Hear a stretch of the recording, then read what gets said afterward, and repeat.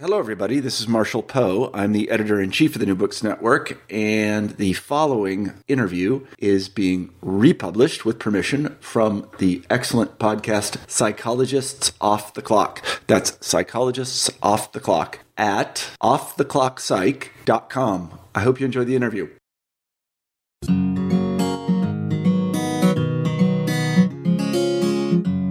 Is there enough caring? Is there enough love? Is there enough values in the world that we can deflect some of these terrible trends that are happening?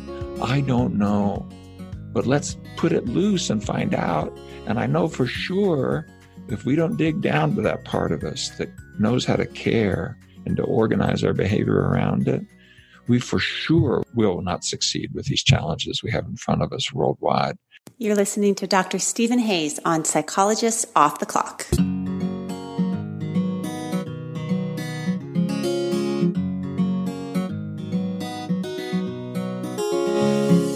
We are three clinical psychologists committed to cutting-edge, integrative, and evidence-based strategies for living well. On this podcast, we bring you ideas from psychology that can help you flourish in your work, parenting, relationships, and health. I am Dr. Diana Hill, practicing in Seaside, Santa Barbara, California. I'm Dr. Debbie Sorensen, practicing in Mile High, Denver, Colorado. And from coast to coast, I'm Dr. Yael Schoenbrunn, a Boston-based clinical psychologist and assistant professor at Brown University. We hope this podcast offers you ideas for how to live a full and meaningful life. Thank you for listening to Psychologists Off the Clock. Hi, folks. As you'll hear in today's episode, ACT is experiential. So come experience some ACT with us. On September 8th, a Sunday, I'll be conducting a workshop at Yoga Soup in Santa Barbara where we'll take a deep dive into committed action and behavior change. And then on Saturday, October 19th in Goleta, California, Debbie is going to be meeting up with me and we're going to be at the Mindful Outdoor Retreats, day retreat up at Goodland Organics Coffee Farm where we'll experience yoga and coffee and sound healing and some workshops with Debbie and myself and a full day of mindfulness and rest.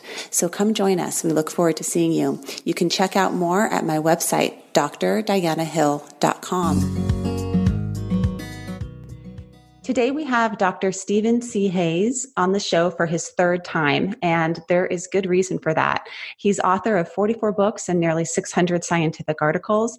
He's also the developer of relational frame theory and the co-developer of acceptance and commitment therapy, or ACT, which is a therapy that is really near and dear to Debbie, Yael, and my hearts. You've probably heard a lot about it if you're a listener to this show.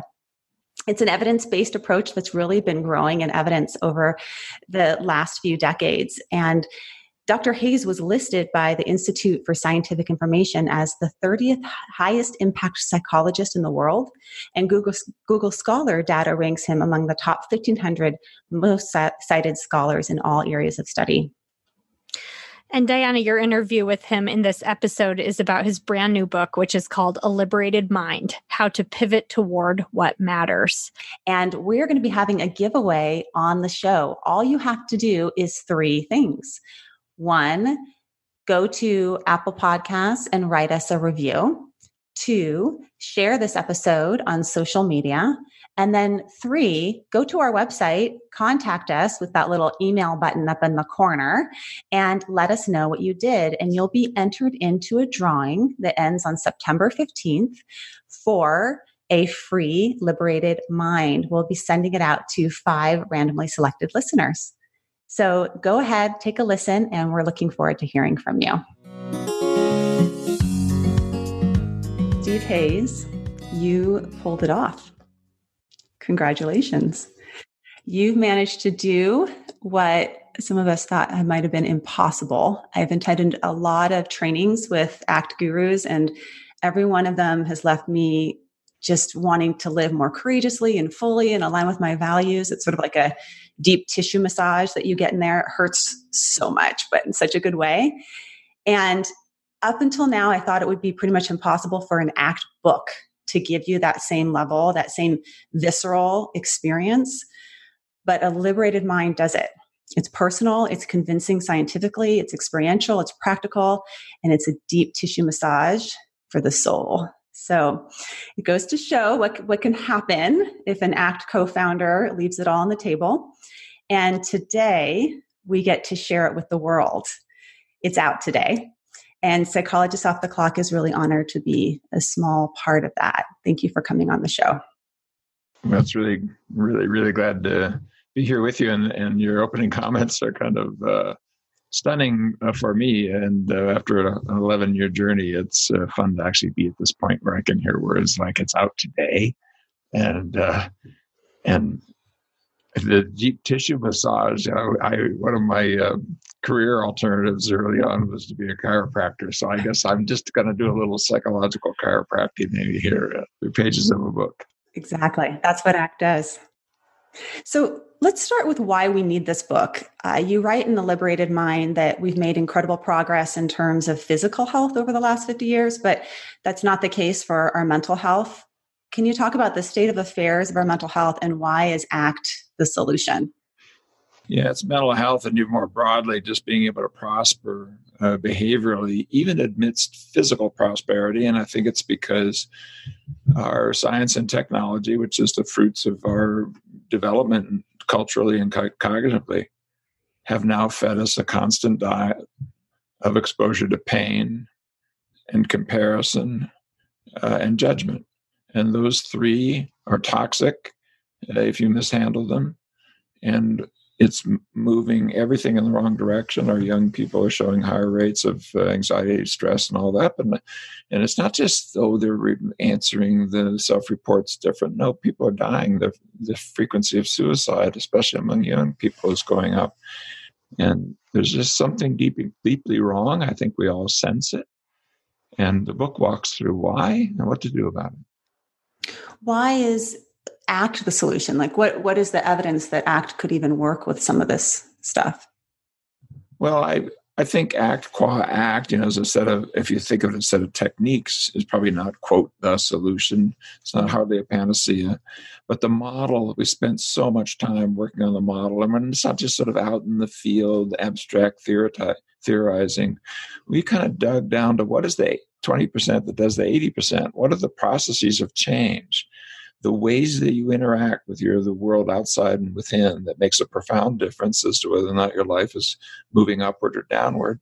And we've settled into 6 processes that are all interrelated. They're like 6 sides of a box. They fit together. They support each other. You really can't understand them unless they're all in a relationship like that. I think why it might be not the solution, but a really powerful way forward anywhere that a human mind goes, is that we've taken the time to put Western science to this issue. We've pulled it at its joints, and we discover in there are things that are resonant with our wisdom traditions, our spiritual traditions, our psychotherapy traditions, but yet presented now in this new way that allows you to focus on the immediate changes that you can make. And there's only 6 things you have to remember. And if you do those things and you make progress on those things, life starts opening up. And that's just a really cool place to be able to say, not just that, do things that monks were doing 1,000 years ago and so forth, which is great, it's fine, but to pull it at its joints and get it so simplified that you can put it on the factory floor, you can put it into your kitchen, you can put it into this interview, you can put it into your life. So I want to walk through each of those 6 points. But before we do that, I want to talk a little bit about what we've been doing instead of those 6 points. So the real premise of your work is that a lot of the problems that we have psychologically are due to our emotional rigidity and emotional avoidance. Let's start there. That's a pivotal one. It's one of the most obvious ones for many people. What we have allowed as we've fed this more problem-solving mode of mind that we have and is useful and is helpful for fixing your car, doing your taxes, or figuring out how to do the wonderful inventions that are now challenging us with exposure to pain, comparison, and judgment. When you take that mode of mind and bring it to your own felt sense, your memories, your bodily sensations, your feelings, your emotions, the logical, reasonable, sensible, and pathological thing to do is to say, I only want the good ones. I want to feel. That's a basic yearning. I mean, kids come into the world reaching out for things, putting them in their mouth, just to be able to touch, to feel, to smell, to lick, to engage with is something that we don't have to be taught. We come into the world that way. Good thing. We got so many things to learn. But when the judgmental mode of mind comes in, it starts saying, yeah, I get, you want to feel, and here's the way to do it. You only feel good stuff. Sugar soup. It should always be nice. Well, feelings don't come packaged that way. And so you start avoiding your own emotions. And initially it feels good to do that because you avoid the painful ones, you seek out the positive ones. But over time, what we found, and some of this is since ACT began, I mean, I've been surprised by the literature. I'm going, oh my God, this is much worse than I thought. You actually start avoiding joy too. We begin to engage with our own emotions as something that's a threat to us rather than a source of wisdom to us, as our past echoes into the present and gives us little hints and warnings about things that are safe or opportunities that are here. And if you dumb all that down, you've dumbed your life down in a way that is going to make it harder and harder for you to navigate the challenges, but also see the opportunities. You'll avoid stepping forward into that new job or relationship or hobby or, where initially you're going to feel uncomfortable, but long term you might engage with what you really, really want to have in your life. So the inflexibility process of experiential avoidance is the problem-solving mind basically telling you that what you need to do is figure out how to have only good feelings. Mm-hmm. And we're fed that, right? We're fed problem solve, self-soothe, positive thinking, try to change your thoughts. And these are some of the tricks of actually psychology. And I've kind of done that sometimes with my clients or gotten in those traps. And I know you did that for yourself you talk about that with your own anxiety. Can you talk a little bit about the tricks that you tried and how they didn't work for you? Let me start this with the ones that listeners may have tried. I mean, if you just take almost any, just go through any bookstore or just get online and look at the ones that are relevant, and then look at the titles and what are they promising? An agent or somebody will always say, you want to write a book, you have to have a promise. What's the promise? And it's often you're going to feel good. You're going to get rid of that. And it's going to be all positive. It doesn't come packaged that way. It's so unwise. And so, I, for example, really worked hard. You're talking to a panic disordered person in recovery. I say in recovery because, I never say never. I've learned that whatever emotions I have, including really strong waves of anxiety, may come again. That's fine. I'm not going to make that my problem. I had my early spiral down into anxiety and panic. I did, for example, relaxation tapes. There's a lot of data that relaxation can be helpful. Yes, but relaxation is training and letting go. But it turns into training in how to fight anxiety with this new thing. And in the earliest work, that's not what it was. Muscle relaxation was learning how to let go. There's a whole thing of you can't make your muscles relax. You can also only let go of making your muscles tense. And there's a deep wisdom in that. So we've turned even the things that are evidence-based into yet another attempt. I'm afraid we're doing it with mindfulness right now. Selfish forms of mindfulness, escapist form of mindfulness. I mean, this is not what's in the traditions, but Western culture can do right. it. Or in kids' classroom where they're using mindfulness to control their unruly kids. Everybody get down and be mindful. There's danger in that, right? Exactly. Mindfulness is a punishment. You used to have to sit in a corner silently, and now you sit on your little pillow silently. And breathe deeply. Breathe deeply. Yeah. And, you don't want to get too extreme on it because these things contain things that are helpful. All of them do. I mean, self-soothing, getting in a hot tub and watching a movie you really like, it's all fine. But you have to know the game you're playing. And if you're playing an avoidance game, the most positive technique you can think of is going to turn around and bite you in the rear end because sooner or later you're going to ask that kind of Am I there yet? Am I there yet? And the answer is going to be no, because right inside the question is this anxious fear that anxiety might show up. And so anxiety itself becomes something to be anxious about. Right. If you don't want to have it, you will. Is one of your famous quotes. Another one of the things that you're promoting out there is this hashtag, we hurt where we care. Yeah. Hurt where we care. And this comes from the premise that it's not only is it ineffective to try and fight our thoughts and feelings, but we lose a great deal of information and meaning when we do so. You teach us that it's important for us to look at the messages and meanings inside our pain. There's many ways to really connect with what you deeply care about. One of the really immediate ones when people are struggling is the flip side of their own pain. And I ask people literally to write down in a few words what they're really struggling with. And then to turn the page over and write down, what does that suggest you deeply care about? For example, if you've been wounded in love, and who hasn't been? If you've been betrayed or found unwanted or turned away from, lied to, who hasn't had that happen to them? And it just cuts you like a knife. And what your mind tells you is, I will never be so vulnerable again. What that means is you're not going to be woundable. What that means is you're not going to be close, because when people are close to you, they can wound you. Even if they don't do it intentionally, they might die and you're going to feel abandoned. You're going to be hurt so deeply when that happens. And that you're just a car accident away from people who you love disappearing from your life. Better not to love at all. That's safer. That's what the mind does. It kind of flips pain over into seeking out numbing and waiting for life to be over. If instead you flip it over and say, what does that suggest I deeply care about? And then would I be willing to not be dominated by the pain, but to use it kind of like a flashlight into the darkness of, oh, okay, I get it. I really want intimate, committed relationships that are loyal and sustaining.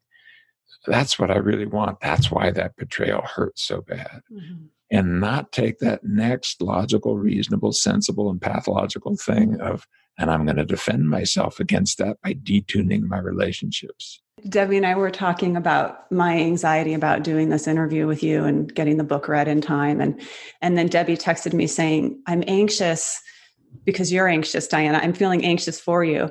And then I texted her back and said, Debbie, that's the biggest compliment I've ever received, because you must really love me. You hurt because you care, right? Exactly. And that's what's behind that anxiety. Yeah, and I bet if you flip the anxiety over, it's that you see an opportunity to maybe serve your audience and to help people. Exactly. And you've read a book that you are feeling pretty positively about, and you think, man, if people would read it, that would be helpful. They're like, and that yearning is right inside. Oh God, what if we screw this up really badly? We miss this opportunity. That would be, and isn't it always like that? And is that your enemy? Really? You can dumb yourself down enough that you can almost not feel what you feel. Alexithymia, I don't even know what I'm feeling. What does it further predict? More pain. Imagine just thinking about the sensory organs on the tips of your fingers. If you reach out and feel the desk in front of you, for example, then over here, there's like a hot plate for your coffee, and you slide over and now you feel that, you're going to move away quickly from that hot plate. Well, could you design feelers so that you only feel the smooth part, but you don't feel the hot part, the rough part, the prickly part, the cutting part? No, you can't. You can't. Your fingertips are going to feel both, or they wouldn't be able to serve you. You would, you don't want fingertips where if you put your finger in the fire or put it in the car door, it doesn't give you information. It only gives you information when you're feeling your satin sheets. And that's tantamount to what the mind's telling you need to do to solve the problem of feeling. No, the challenge of feeling, the yearning for feeling, can only be solved healthily by learning how to be more open to your feelings. And you need other flexibility processes, because you can't just do that. You have to know how to put that in a larger stream so that you can shift attention, you can focus on behavior. You don't want to just wallow in feelings from morning to night, good or bad. There's other things to do in life. In A Liberated Mind, you talk about this concept of a pivot. And you state that dramatic change is possible and it's not that far away. And you also share that just like pivoting on the ball of your foot, psychological pivoting is both effortless and a skill that takes practice to learn. So as we enter into the 6 processes that you outline so beautifully in this book, can we just start with this concept of pivoting? At our worst, our kind of bad answers are bad answers to the right question. So the concept of pivoting is even your mistakes are your ally, because inside there is information about what you need and want that you can use to build a life worth living. When you take that energy, you come to kind of see how you've allowed the problem-solving mind to narrow you down. And then the metaphor of pivot comes from the name for the pin and a hinge, a French word, is that we'll take the energy that's going one direction and you'll swing it out in another direction that expands out our lives. And I show in the book how to do that. You break it down in the book so that we learn each of the steps separately so that then we can do the dance together. So like if you're learning a dance, you learn each step separately. And the steps are these 6 core processes. Yeah. So we have diffusion, which is all about distancing ourselves from our thoughts or creating a little space from our thoughts, putting our thoughts on a leash. There's the self, which you describe as the art of perspective taking. Yep. The 3rd is acceptance, which is learning from pain. The 4th is presence, how to live in the now. The 5th is values, caring by choice. And then the last is action, which is committing to change. So those are the pivot points that you break down in the book. And I think it would be helpful for our listeners just to get a little more experience and feeling around what it feels like to pivot into one of these processes.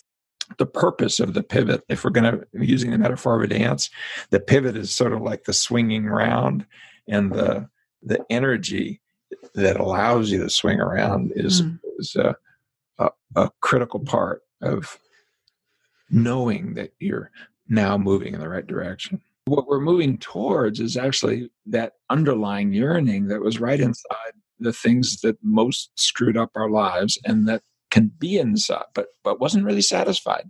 This is the thing about when we're doing things that are pathological for us, is we're yearning for something and it looks like we're getting it.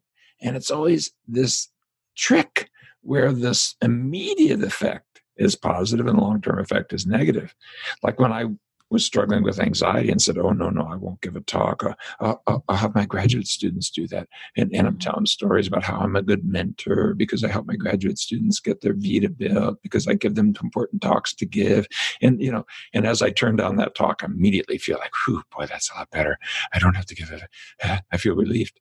Yeah, but no, anxiety is a bigger part of my life, more, the dictator within is dominating me more and so forth. So life's getting worse. So the energy that's inside the list you just made is this yearning to feel, the yearning for coherence and understanding, the yearning for orientation, knowing just where I am, the yearning for belonging and connection, the yearning for self-directed meaning, and the yearning for competence.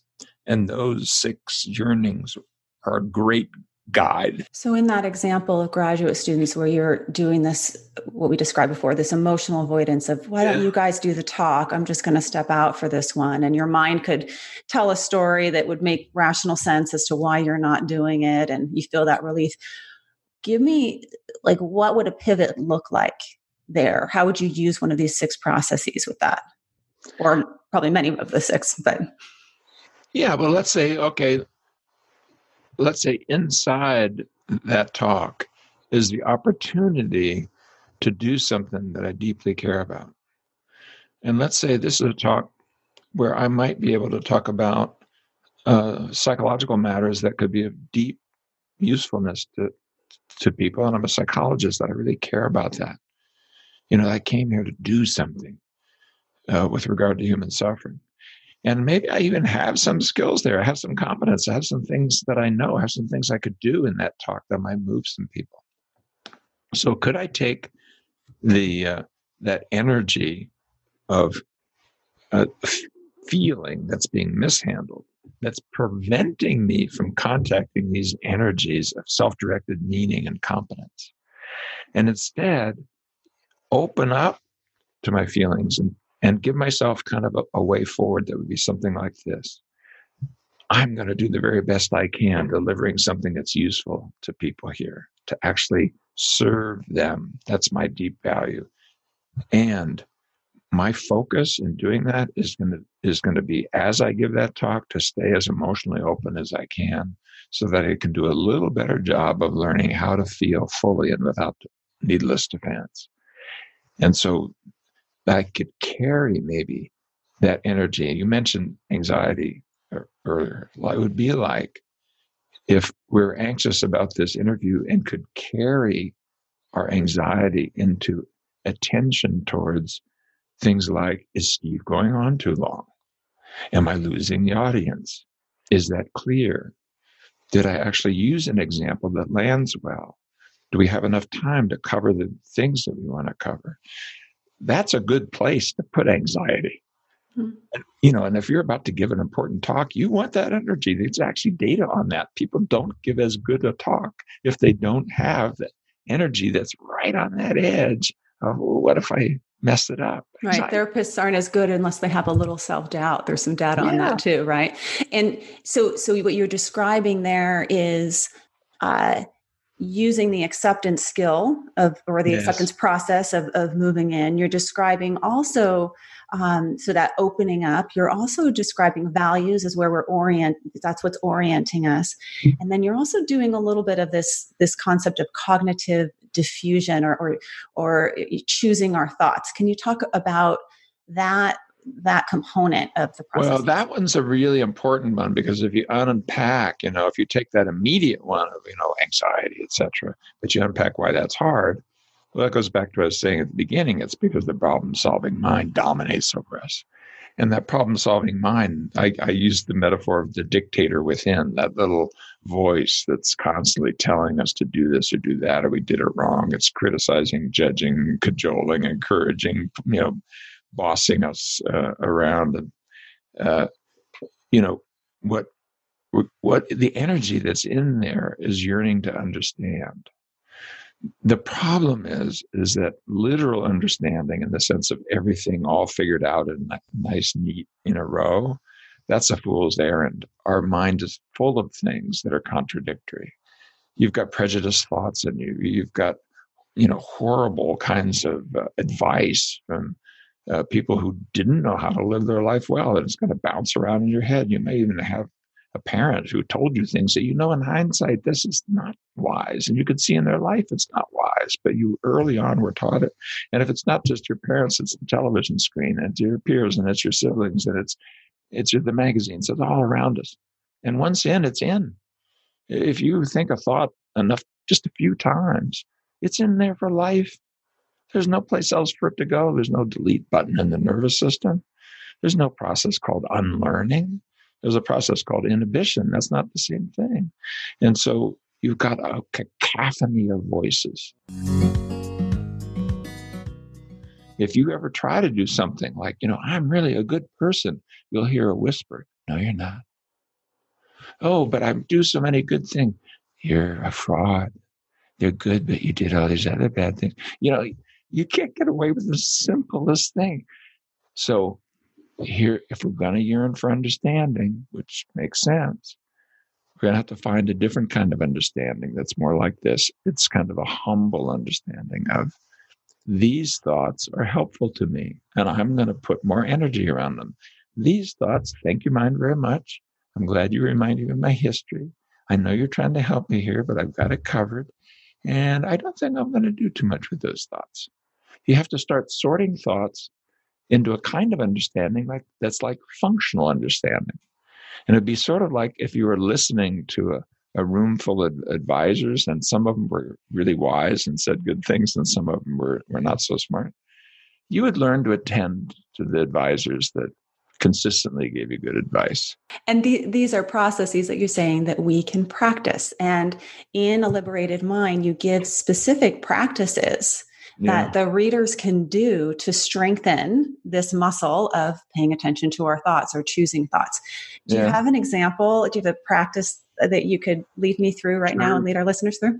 I'll give you a silly one, but then I will give you one that sort of gives you a little sweeter sense to it, so you don't think that we're ridiculing your mind or making fun of yourself or not.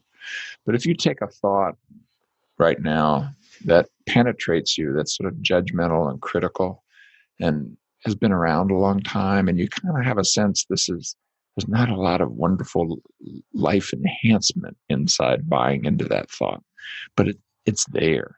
It just repeats. It shows up at 2 a.m. when you wake up and you're worried, and there it is. It's almost involuntary. It's habitual. Take one like that. Get clear on it. Settle it down to a very short sentence. And I encourage people actually mentally to do this. Sing it to the tune of Happy Birthday. Just do it. Mm-hmm. Mm-hmm. Mm-hmm. Fits so well. I'm not doing a good enough job. Yeah. I'm not doing a good job. And many more. Well, the funny ones have that little dangerous thing about ridicule because you're not ridiculous. But I'm just pointing out, just like if you were an actor in a play and you had lines to say, some of these things, are so habitual and they may not be that helpful to you. Could we just have a little bit of space in practicing something like, for example, singing your thoughts gives you that tiny little space where choice can happen, where you notice that you have a thought. We've shown in studies that people, when they just that little shift of saying, I'm having the thought that, or now I'm thinking that, just that versus just saying the results. Like instead of saying I'm bad, you say I'm thinking I'm bad. A, your brain lights up entirely differently. B, it predicts long-term outcomes. It predicts what's going to happen months from now. When you start taking that little chatter that you disappear into in that tiny, tiny, tiny little space, that psychological space of just tagging it as a thought. Mm-hmm. And singing is another little kind of practice. But I said I wanted to do something sweet because I don't want this message to be that you're ridiculous or that you have to sort of slap your mind around or something. And it's very short, but just take that very same thought that you just came up with and see if you can find a thought that's kind of like it that you thought even when you were a child. Could be a teenager, younger if you can do it. If it's an insecurity thought, or I'm not lovable thought, I'm not good enough thought, I'm not competent, maybe I'll screw it up. If you take just that one, I bet you can find even elementary school. Okay. Now take just a moment to picture yourself, what you look like. You have those school pictures. You remember the goofy hair, the goofy shoes, the crazy dress you're wearing. You remember that, picture it, picture that child in front of you. And now hear that thought out of her mouth in a child's voice. Allow yourself actually to hear that same thought. Maybe it's not the exact form as you as an adult. If it was, I'm going to screw up this interview, it might be like, I don't know enough, or I'm not smart enough, and have her say that. And then my question to you is, what would you do if you met yourself at this age saying that? And my guess is you're not going to slap the kid. You're not going to wag a finger at the kid. You're not going to say, what's the matter with you, you big baby? But you'll do that with yourself in the morning mirror. And where did, self-kindness disappear? Could we bring it to the morning mirror? Could we bring it to this interview? Could we treat ourselves as, beings that are in a process of growing, and we have a cacophony, and some of these voices show up, and some of them are really old, and take what's useful and leave the rest. And what useful might be, like on this issue of, am I smart enough, blah, blah, blah, is let's prepare, do the best job I can. That's great. And then the rest of it of, oh my, that can actually make it hard to remember what the next question is or what the answer was just seconds ago. We'll let go of that part. And how? Maybe by applying that same skill, psychologically, metaphorically, that you do to how you'd hug the 8-year-old, by being kind to yourself and then bring your attention to this moment. And what's important about that is that I didn't say to her, oh, but you are, honey, you're fine. It's okay. Don't think that. Yeah. Because that's our tendency. And that's that subtle avoidance, right? The subtle aggression of self-improvement. That's the subtle, it's okay. I love that phrase. I love that. That's Pema Chodron right there. Yeah. The subtle aggression of self-improvement. But what it is, or what I said to her. So mine is old and it's been around forever, which is I'm not doing a good enough job, which, is rooted in I'm not good enough. And what I said to her was, I love you how you are. Yeah. Love you how you are. And it just lands so differently than saying, trying to battle that thought or make excuses for it. And if we could change that, not only in how we relate to ourselves, but how we relate as to our children as parents, or how we relate to our colleagues at work, or how we relate to our partners, it's not only in relationship to our own thoughts, but also how we relate, to others as well. This practice of acceptance and compassion. Yeah. Yeah, powerfully. And it's interesting that when you do this, just normally, not to just sit on criticizing the kid, but even the encouragement thing of, oh, don't think that's not true, etc. You can feel the invalidation in that. And I love this kind of the little microaggression almost of self-improvement. Yeah. But here's the sick thing. It's in our self-help books. Oh yeah. It's in our therapy sessions. Are you kidding me?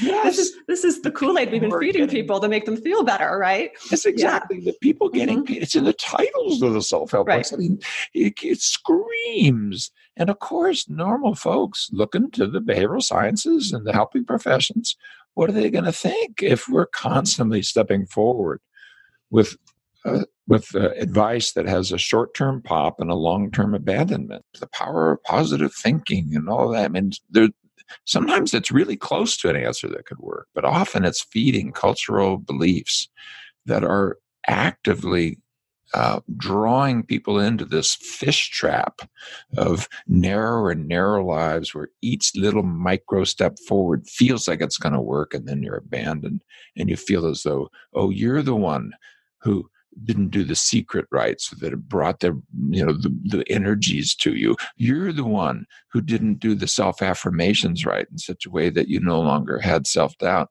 You're the one who didn't know how to cognitively reappraise in the way that you no longer had to have negative thoughts. These things are close to things that could work. Reappraisal meaning think more flexibly, sure. Out with the bad, in with the good. Bad idea. Bad idea. It's a train wreck. Can we talk a bit about the process of presence, which some may call mindfulness, but as you write in the book, mindfulness in a lot of ways has become overused and oversimplified.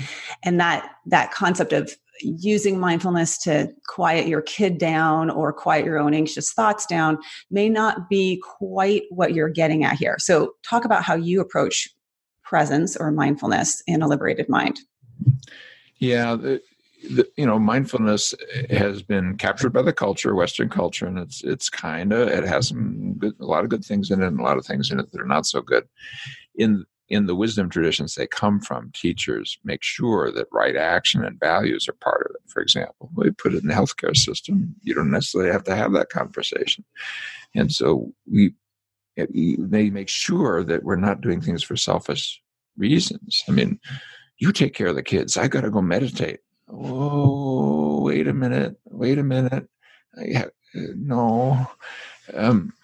So there's 4 flexibility processes that together kind of, I think, capture mindfulness pretty well. This transcendent sense of self, or observing or perspective taking part, that's more emotionally and cognitively flexible and able to allocate attention to the present moment in a way that's flexible, fluid, and voluntary.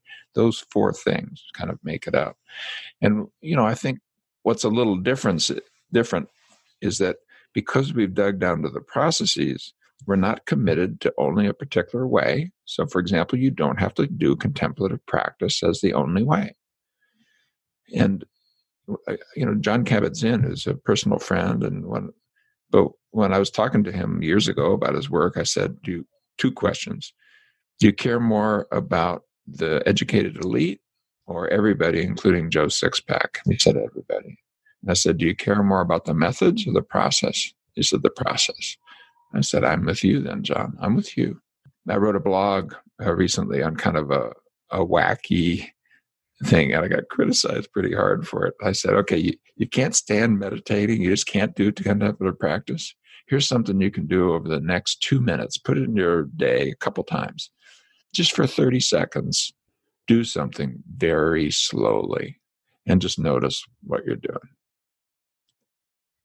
I mean, if you're eating your salad, just for 30 seconds, suddenly that fork is going to take 15 seconds to get to your mouth. That chew is going to take twice as long or 3 times as long. Try it. Just do it. And what you'll catch is there's an awareness that shows up, and you begin to notice things. The life unfolding in the moment shows up.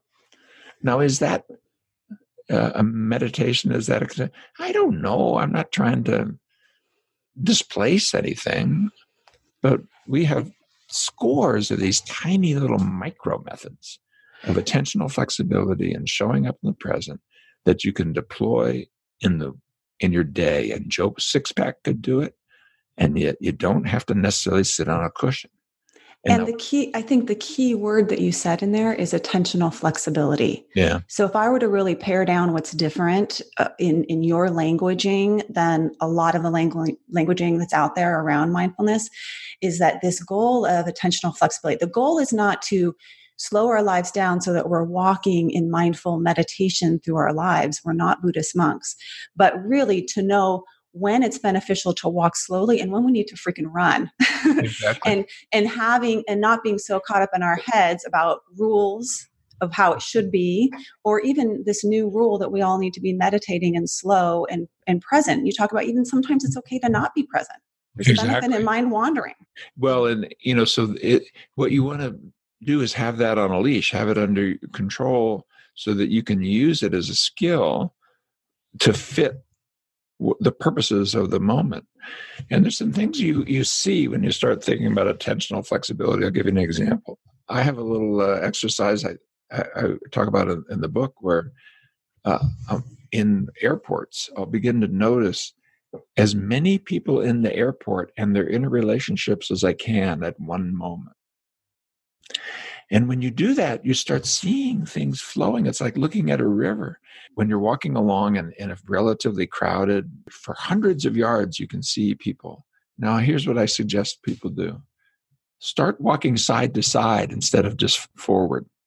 Go forward, but just suddenly start taking weird routes. You're going to see people hundreds of yards away adjusting to you. It's like you're going to see expressions face. People be concerned. What are you doing? What do you do? I mean, you are so interconnected. We are all so interconnected when we're driving, when we're talking, when we're walking, and we're missing it. And it's not that we have to focus on that. I'm just saying sometimes, like at a business meeting, do this at your next staff meeting. Watch all the people at the table at once. And you'll see ripples of laughter move through, a smile, a cough, a yawn. You'll see different teams. There's actually interconnections going on, exchanges and glances. Well, why would you do that? It's because when your attention can be flexible, fluid, and voluntary, you can deploy it to fit the needs of the situation. And so that skill gets built. It's like a muscle being practiced for when you need it. And sometimes focusing, sometimes shifting, sometimes broadening, sometimes narrowing. And then all of that fits together just as you notice your emotions within, you notice your thoughts within, you can apply the same skills. There's a spoken word artist named Kate Tempest. And she speaks about how we spend a lot of time, she says, hackles up, head down, and back against the wall. Mm-hmm. And then she also says, there's so much peace to be found in other people's faces. Mm-hmm. And that's what mindfulness also offers, right? Because when you're describing the airport example, is to see someone else's face. Right. And see how you're interconnected with their face and their movements. And when we have our hackles up and our head down and our back against the wall, we miss out on stuff. big time. And I don't want to miss out on my kids or my mom or, my clients, right? Because I'm so braced against the present. Yeah. Well, you've given a good example of being able to work on attentional flexibility by what we focus on. With following the breath, I often will ask people to notice that there's a place at the top of the breath where you're not breathing in or out. It's not very long, but it's just flat. And the same thing at the bottom. And it's been there for every single freaking breath you've taken in your life. And people often find it like a revelation. There's like the flat spot at the top of my breath. So it means there's lots of information. Somebody's done the math. I think it's Mark Manson, of what percentage of the things our sensory system is giving us that we actually have access to at any given moment. And it's like a tenth of a tenth of a tenth of a tenth of a tenth of a tenth of a tenth of a tenth of a percent. And no, I don't want access to everything. And I want a broader access. And there's neurobiological studies showing that when you engage in some of these flexibility processes, they actually open up the connectivity so that sensory and sensory motor information is more available to us. As, for example, we stop dominating with the conceptual self. And there's these horrifying data on how even what your fingers and eyeballs are giving you is being filtered out by the story you tell about the person you are. So we've touched on presence. Mm-hmm. We've touched on values. We've touched a little bit on self. You were just talking about self when you were talking about perspective taking. We've touched on diffusion. And another important component of ACT is committed action or action. Yeah.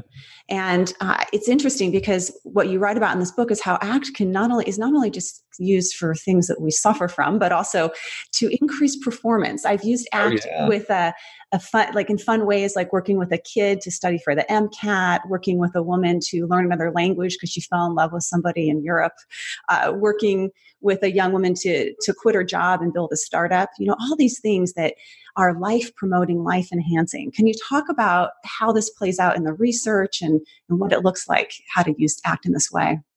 Well, it's really exciting how it sort of broadens out, and really we're interested in ameliorating problems, but we're also interested in promoting prosperity and performance.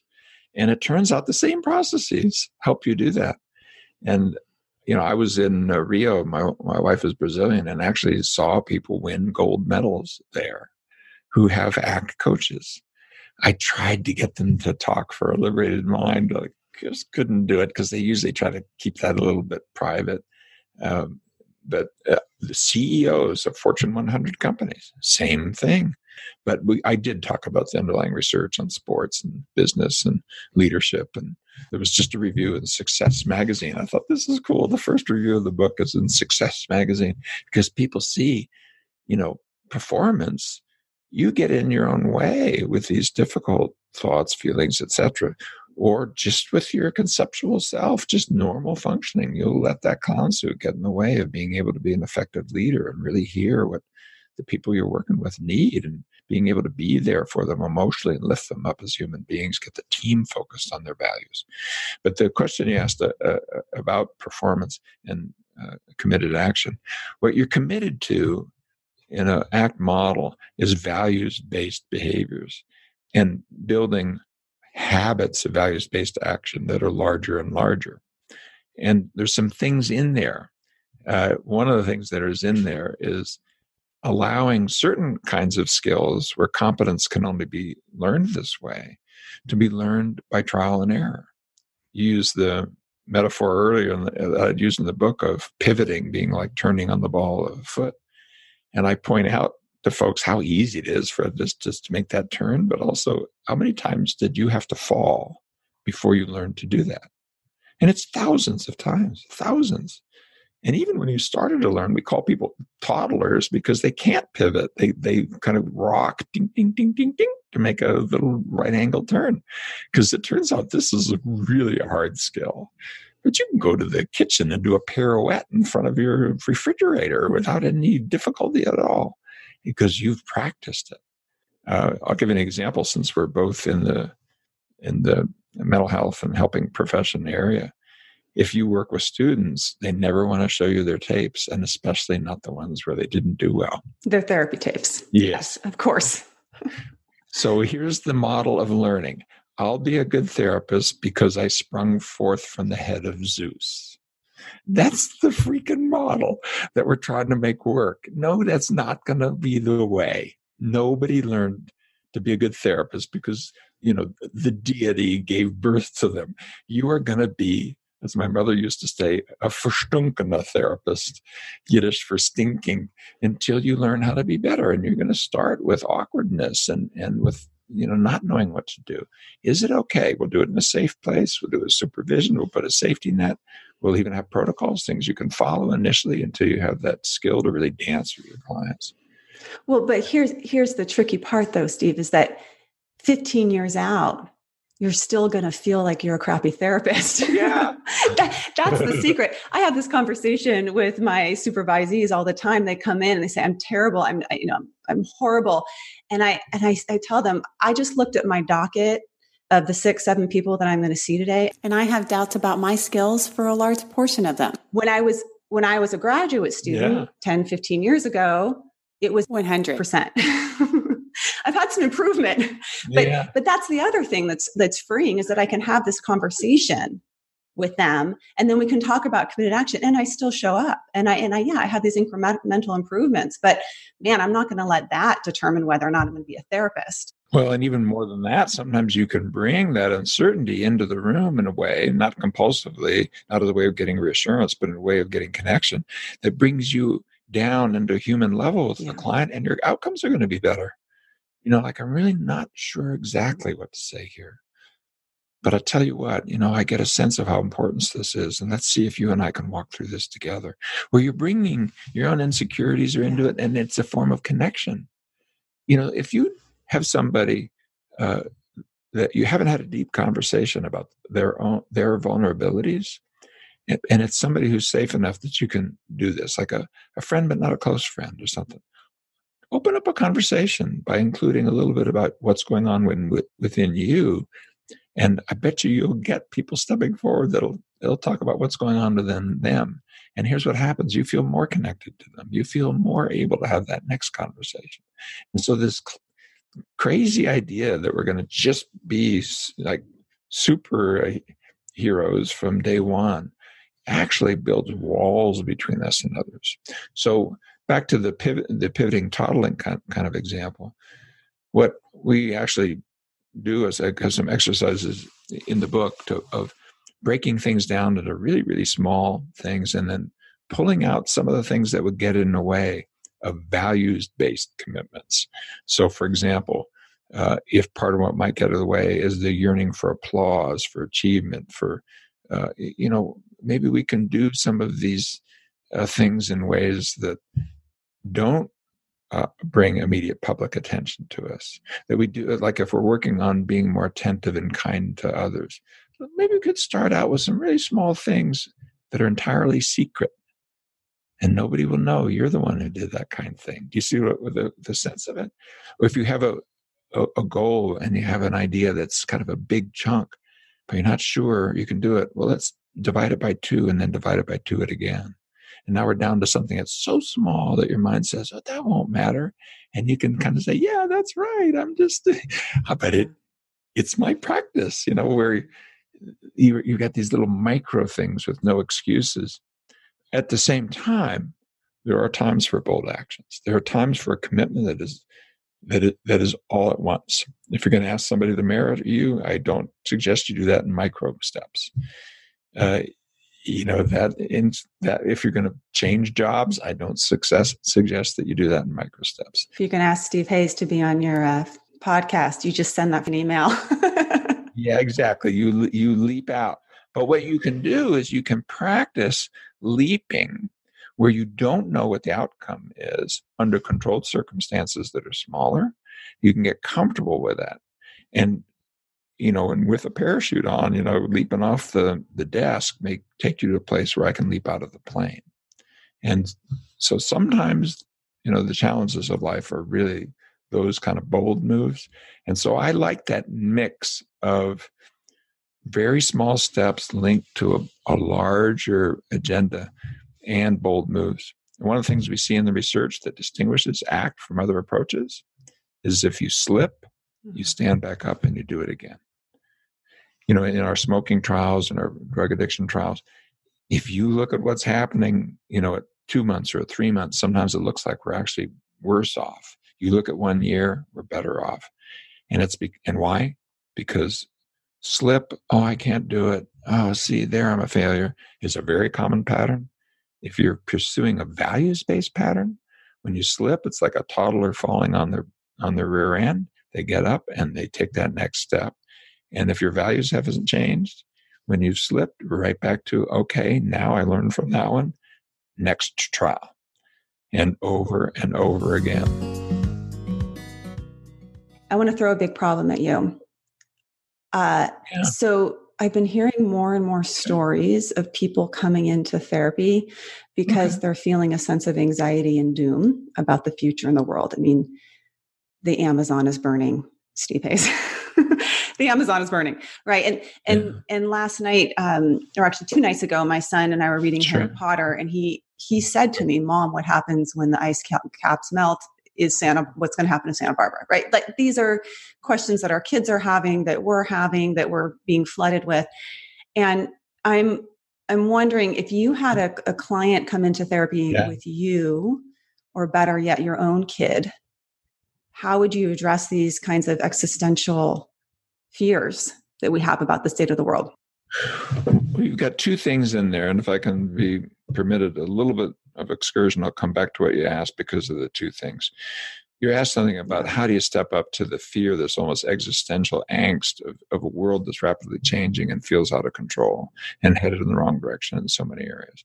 And then you've got the other question of how can we take these processes and bring them together to engage in common action that might actually deflect that and change that and do something about the immigrant crisis or the climate change crisis or the spread of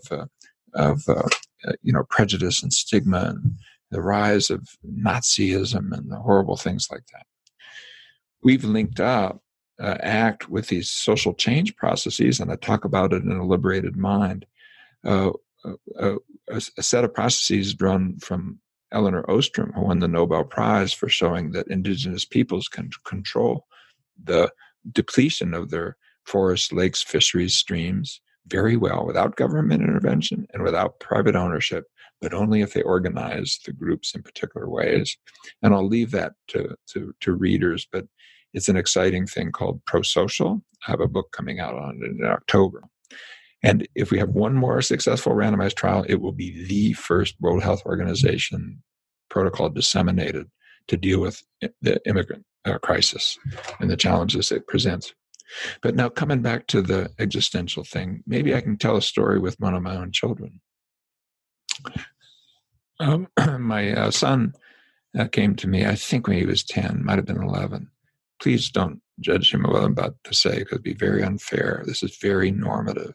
But he's saying to me, Dad, I'm wondering, in the end, everything dies. And why does life matter? Why shouldn't I just kill myself?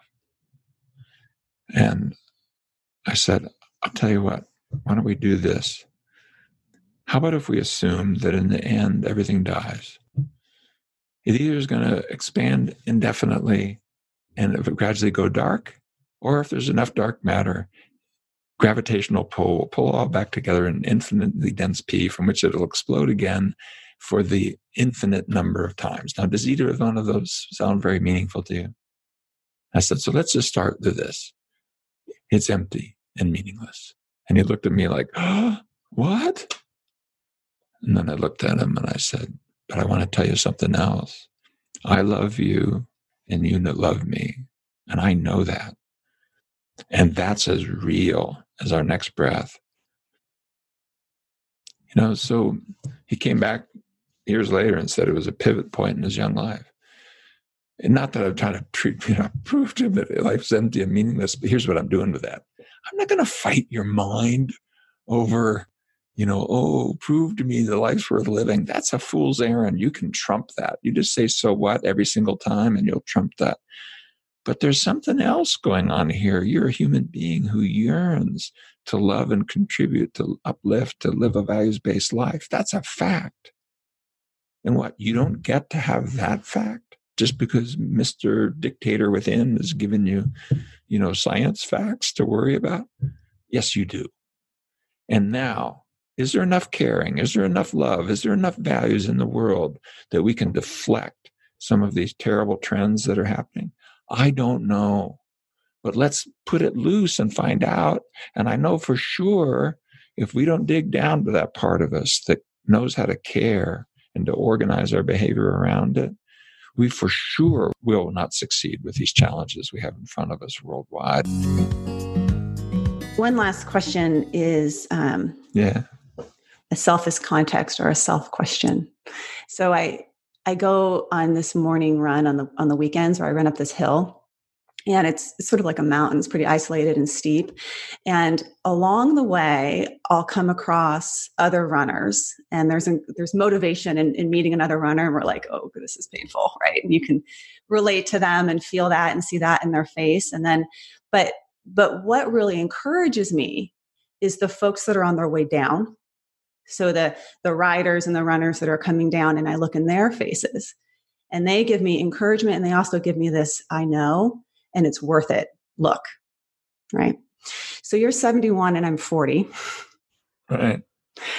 And hopefully we know you've been to the top, and hopefully you're enjoying a bit of the ride down. What if you were to come across yourself coming down and see yourself at 40, see your own face, but what would be some of the encouragement or advice you'd give him?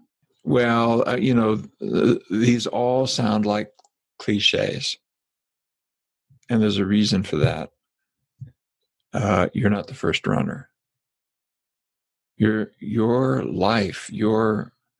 life's run sits atop thousands of generations of people who love and lost, who did the best they could, and who created a world in which you and I can talk across great distances instantly through the internet and stuff, things that were just unimaginable even when I was a kid. And the words that show up are things like, love is what matters, or just be yourself, or keep the faith.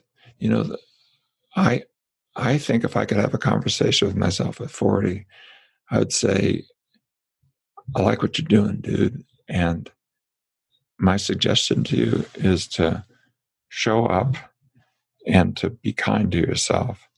And keep moving, but not because you're going to earn something, but just because you're going to learn something.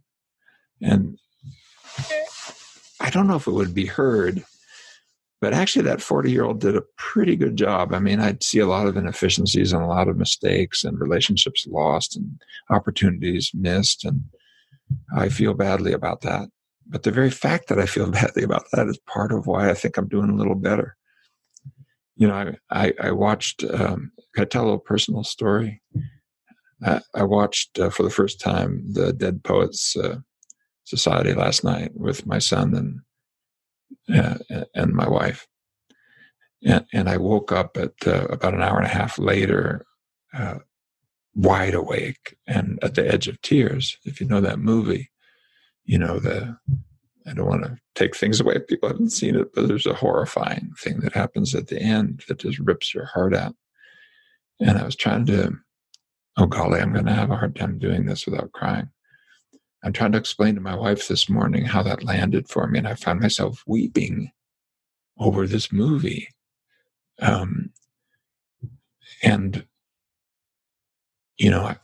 I've been like that my whole life.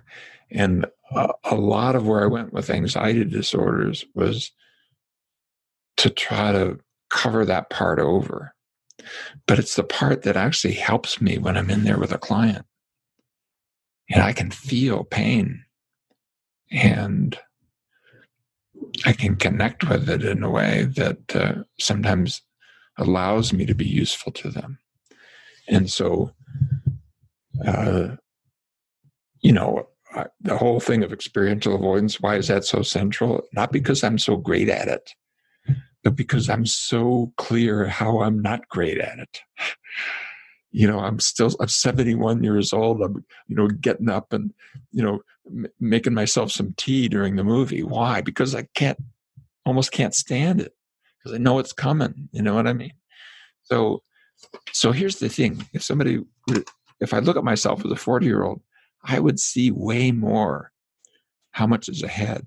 If I look at myself as a 70-year-old, I'd say that. But I know my baseline. And so I don't compare myself to the Dalai Lama. I compare myself to a person who was so full of anxiety and panic that I couldn't give a talk to 500 graduates.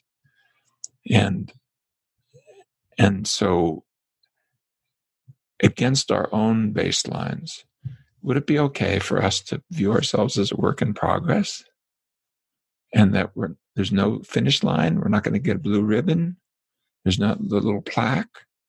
There's just one small step at a time, getting bigger and kinder and more open.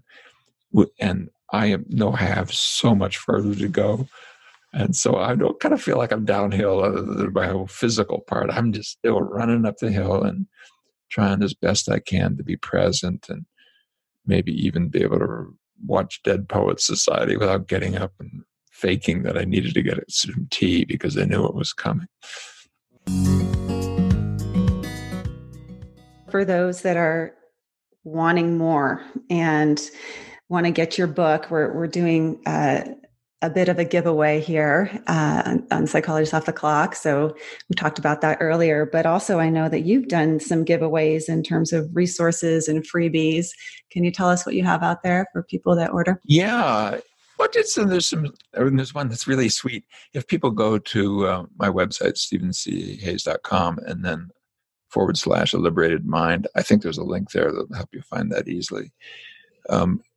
If you've bought the book, we'll send you these things. By the way, I don't put you into a funnel. I don't capture your email. Nothing's going to happen. You're not going to get spam from me.